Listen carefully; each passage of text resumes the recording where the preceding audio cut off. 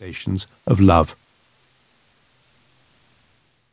That morning, with an atmosphere of newness that comes with the first day back at school, the bocadillos crammed in amongst the books in Chloe's backpack and the backpack on my back, we left the house to walk down the hill and across the valley, with Bumble and Bow, the dogs, sniffing the fresh morning scents behind us.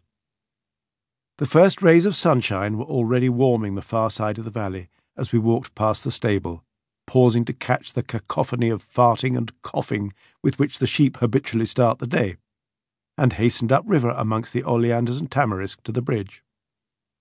Our bridge, being a ramshackle contrivance of worm-eaten eucalyptus beams thrown across the river, has no railings, and tends to sag and creak if you creep gingerly across it.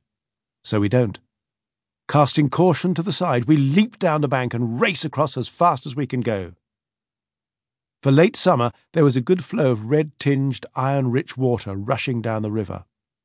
With only minutes to go now, we scrambled into the aged Land Rover, no doors, and accelerated off along the sandy tracks in the riverbed and up the hill towards the final stop on the school bus route, just above La Cenithera, the farm where our Dutch neighbour Bernardo lives.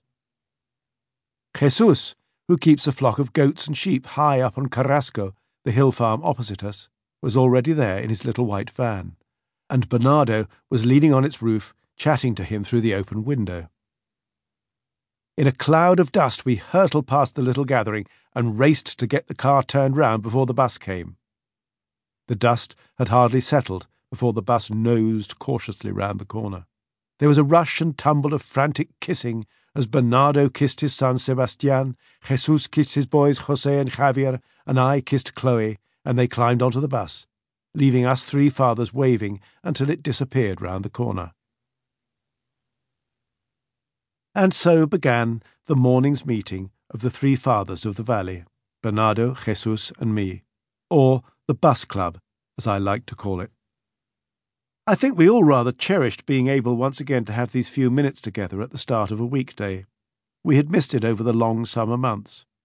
It gave us a chance to discuss what was going on in the valley, exchange what scant news there was from the town, and reminisce a little.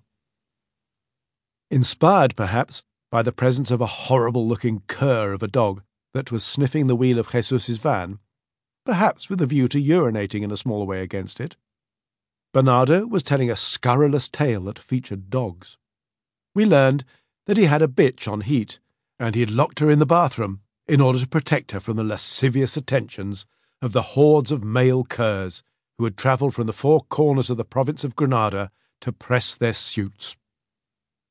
"I locked her in the bathroom," he said, "because it's the only place with a lock on the door, and there was all these dogs howling and barking and slobbering about the place all night long, and I don't want 'em to get at her."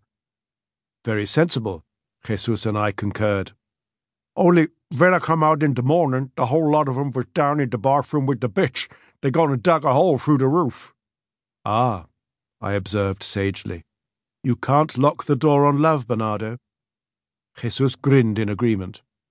"That's not love," exclaimed Bernardo, looking at us in amazement. "That's just dogs fucking." Of course we spoke in Spanish, because Jesus was limited to his native tongue, but I have written this little exchange in a sort of cod Dutch English, in an attempt to give the flavour of Bernardo's Spanish, which is extremely good, but at least as idiosyncratic as my own. Turning to Jesus, I asked after Ana and Maria José, his two daughters. Not so long ago, they too had waited for this same bus. Like two baby birds they seemed, with backpacks on. But a couple of years ago, they'd left to go to university in Granada. It's always a pleasure to ask Jesus about his daughters, just to see the honest pride it stirs in him.